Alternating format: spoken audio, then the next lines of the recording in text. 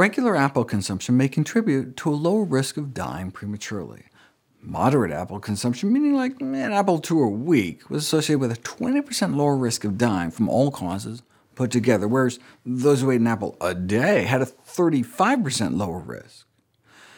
You'll often hear me talking about a lower or higher risk of mortality. But what does that mean? Isn't the risk of dying 100% for everyone eventually? Let's look at some survival curves to help visualize. If you follow thousands of older women over time, for example, you might see a survival curve like this. They all start out alive, but over a period of 15 years, nearly half succumb. OK, but this is the survival curve of those who rarely, if ever, ate apples, less than 20 a year.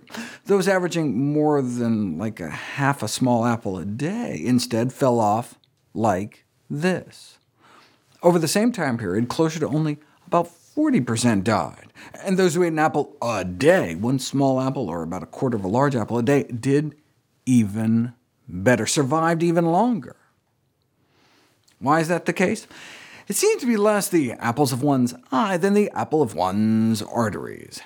Even a fraction of an apple a day is associated with a 24% lower odds of having severe major artery calcifications, a marker of vascular disease. And if you're like, duh, it's a fruit, of course it's healthy, the effect was not found for pears, oranges, or bananas.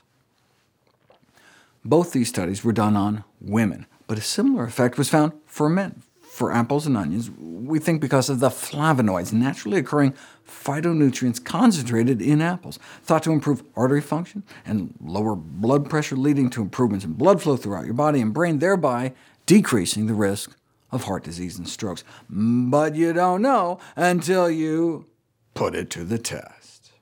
When I first saw this paper on testing flavonoid-rich apples, I assumed they had selectively bred or genetically engineered some special apple, but no. The high flavonoid apple was just an apple with its peel on, compared to the low flavonoid apple, which was just the exact same apple, but with the peel removed.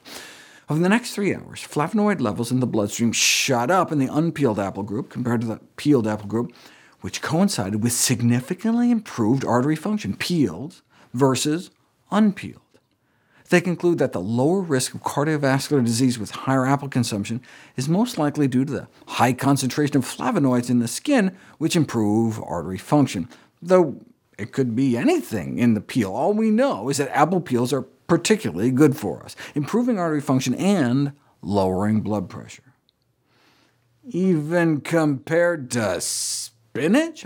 Give someone about 3/4 of a cup of cooked spinach, and within 2 to 3 hours their blood pressure drops. Instead, eat an apple with some extra peel thrown in, and you get a similar effect.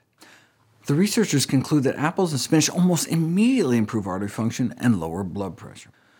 What's nice about these results is that we're talking about whole foods, not some supplement or extract, so this could easily translate into a natural and low-cost method of reducing the cardiovascular risk profile of the general population. I've got more videos coming out on other natural low-cost methods for preventing and treating our leading killers, so keep your eyes peeled, but keep your apples unpeeled.